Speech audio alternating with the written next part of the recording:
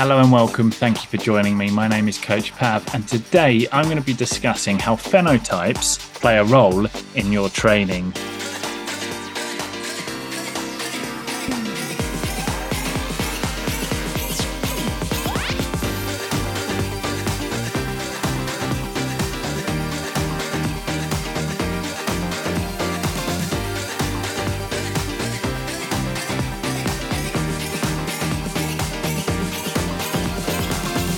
If you're a regular follower of my content, you will definitely have heard me repeatedly say how important personalizing your cycling training is.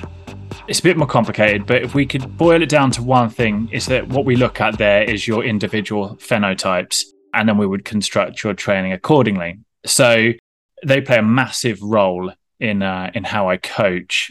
And while there are obviously other factors to consider, they're still going to be some of the biggest changes in your training are going to come from them. So today, you're going to obviously go through what the heck they actually are, and the main ones that we talk about or consider in cycling training, how you would go about establishing a baseline, because some of these are a bit more complicated. Then there's other factors to consider in your cycling training, the main ones at least that we would look at. And then how to adapt your training or personalize your training according with your phenotypes. What are phenotypes? So the Oxford Languages definition of phenotypes is the set of observable characteristics of an individual resulting from the interaction of its genotype with the environment. So essentially, take your genes, your DNA stretches, and add in environmental factors, and the result is your phenotypes. So if we take an example, when you first started cycling, you could probably only ride your bike for very short periods of time. There are many factors why, but with time, you would obviously be able to extend the duration that you simply could ride your bike. Not talk about any intensity, just riding your bike. There are a couple of main phenotypes involved in that, and they're sport generic, such as flexibility and muscle strength. So obviously that's the ability to actually hold the position, which is your flexibility. Bike position is quite alien to us. So when you first jumped on a bike, it probably wasn't that comfortable, even if you had a bike fit, and you probably could only hold on for short periods of time. And then the muscle strength to actually pedal, again, sport generic. So that apply that in any sport, any situation, flexibility and muscle strength are going to be a big limiter at the start. And then, of course, we talk about cycling specific here, which is your base fitness, base endurance, which is made up of, a couple of different things, such as your ability to metabolize fat and oxygen and carbohydrates and turn them into fuel for your muscles. So now I'm going to take you through a massive or quite long list of phenotypes, which we consider in cycling training. The first part of this list is sport generic. So pretty much every sport will consider these when you look at personalizing your training. And so they are general health concerns such as sickness, disease, and repetitive injury, mental health, such as behavioral tendencies, anxiety, and other conditionings, bodily characteristics, such as your ability to build muscle, your lung capacity, your heart size or capacity, and many more factors there. Personal preferences, which are likes and dislikes and other things like that. Training responsiveness, and your digestion, your ability to break down food, that is, and your diet choices. And that is obviously, there's many, many more that I'm sure you could list off there. But let's talk a little bit about cycling training specific related phenotypes. No doubt you've probably heard about these, but here's a different list of phenotypes that are based around environmental factors that we look for. And usually the reason these have changed is because you've trained. So it becomes really obvious when I say that.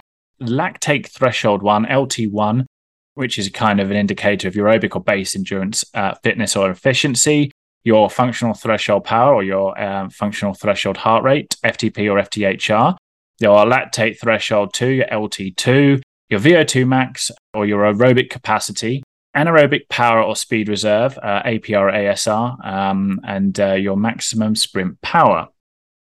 As you can see, those are very different measures which we will go about testing or benchmarking in order to make sure the training you do improves them in line with what you want to see or what we need to see for your goals.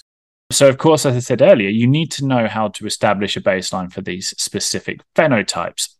lab-based testing is probably the best, especially for LT2. It's not really any good at home. There's some kind of tests which you can estimate, but they don't offer you any more than doing a typical functional threshold power test or a heart rate test. LT1, you can estimate from a 3 and 12-minute effort.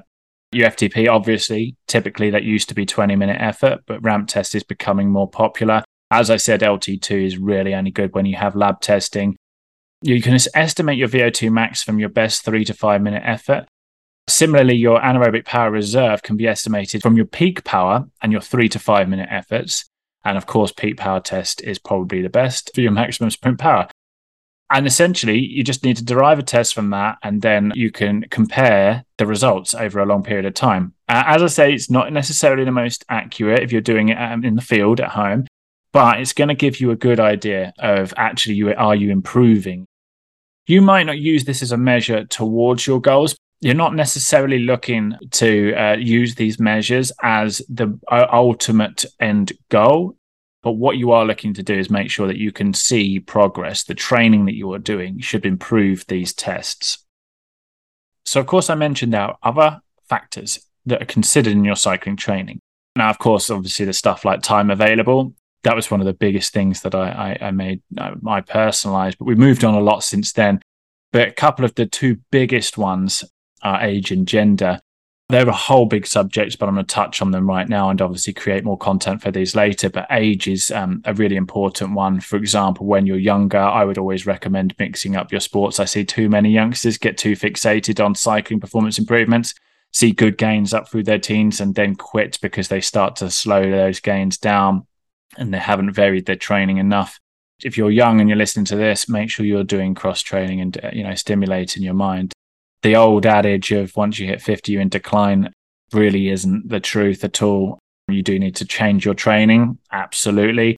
Are you in decline? Not necessarily. Of course, if you have been training since you were in your teens or you were a professional cyclist, you've probably been seeing a decline from your 30s. But you do have to have spent a heck of a lot of time and been pretty much a professional athlete to experience that. So I've worked with clients 50s and 60s who are seeing PBs, maybe not in FTP and stuff like that, sprint power, maybe not. But in terms of changing your training up, you can still see improvements, Strava comms or segments and stuff like that. Gender. If you're a man, you're lucky in this one. Sorry, ladies, I'll be brutally honest. But as a woman, you should definitely be personalizing your training around your menstrual cycle. I'm not going to touch on that right now. It's quite a bit of information. Definitely go back to the blog, reach out. If you are coached or you're self-coached and you're not doing this, reach out to me. I'll have a 15-minute conversation with you. We can do this through there because it's going to be so much better. Your training will be much more effective if you time it well around your menstrual cycle. Roughly how to do that is on the blog. So definitely take a look at that. The good news for ladies, though, as soon as you hit menopause, actually, you can start to suggest that that's the time at which you would adapt your training based on age. So for guys, it's kind of a bit of a guesswork actually around when you would adapt your training based on age. For women, you've got a pretty much hard marker, which is a real advantage in some respects because you know specifically how to do that. Of course, try not to whitewash the fact that it can be considerably more challenging in terms of training around your menstrual cycle, but help is here. And you should definitely find someone who is an expert and able to do this. Other environmental factors that don't necessarily affect you on a genetic level, so not necessarily a phenotype, because you will revert back to a pre-environmental factor state once you have left them. You may have figured this out. Number one for me is heat or climate. Number two is altitude. I would suggest that actually altitude is pretty fixed in terms of you're probably not going to see the gains that you want to see from using indoor tents, stuff like that. However, you can see pretty impressive gains from heat adaptation training, even if your event isn't in heat. So for altitude, I would just suggest that if you're going to have an event at altitude, you go there and you make sure you get at least 10 days worth of altitude training. That will see, gains. You'll also see gains, of course, at spending time at altitude, then coming back down to sea level. but it's a bit of overkill, to be honest, with a lot of factors if you're racing at sea level. However, heat adaptation training, you will definitely be able to spend some time simulating that, especially valuable if your event is going to be at a climate that you do not have access to outside. So, of course, the final piece of your puzzle here is actually adapting your cycling training to your phenotypes. This is highly, highly individual, and there's no simple answer. So I'm very sorry to tell you that. Having said that, trial and error, use the benchmarking and the baselining, test it, and then you can see this going forward. Now, there's a lot more to it than just doing the training. The training obviously needs to fit around your schedule, and you need to be working on your obviously mentality and nutrition as well. But when you actually look at yourself on an individual basis and you identify which are the key phenotypes that you are weakest at, and how you would then translate the training around that, you actually will start to see some considerable improvements. And like I said, this is kind of touching edge at the time of recording this. There's not many coaches that I hear about talking about this kind of thing. Definitely reach out if you want to have a consultation. If coaching is for you, reach out to me. That's it. So thank you for joining me. I love talking about this kind of techie geeky stuff. It's the hidden, behind the curtain or the veil or whatever in terms of how I do my job. If you've enjoyed this, please be sure to share it with your friends or leave me a like or a comment or a thumbs up. Feel free to jump into our community, which is community.coachpav.com, where we have a good chat about this and and the role it plays. And lastly, just say thank you. So my name is Coach Pav, and have an awesome day.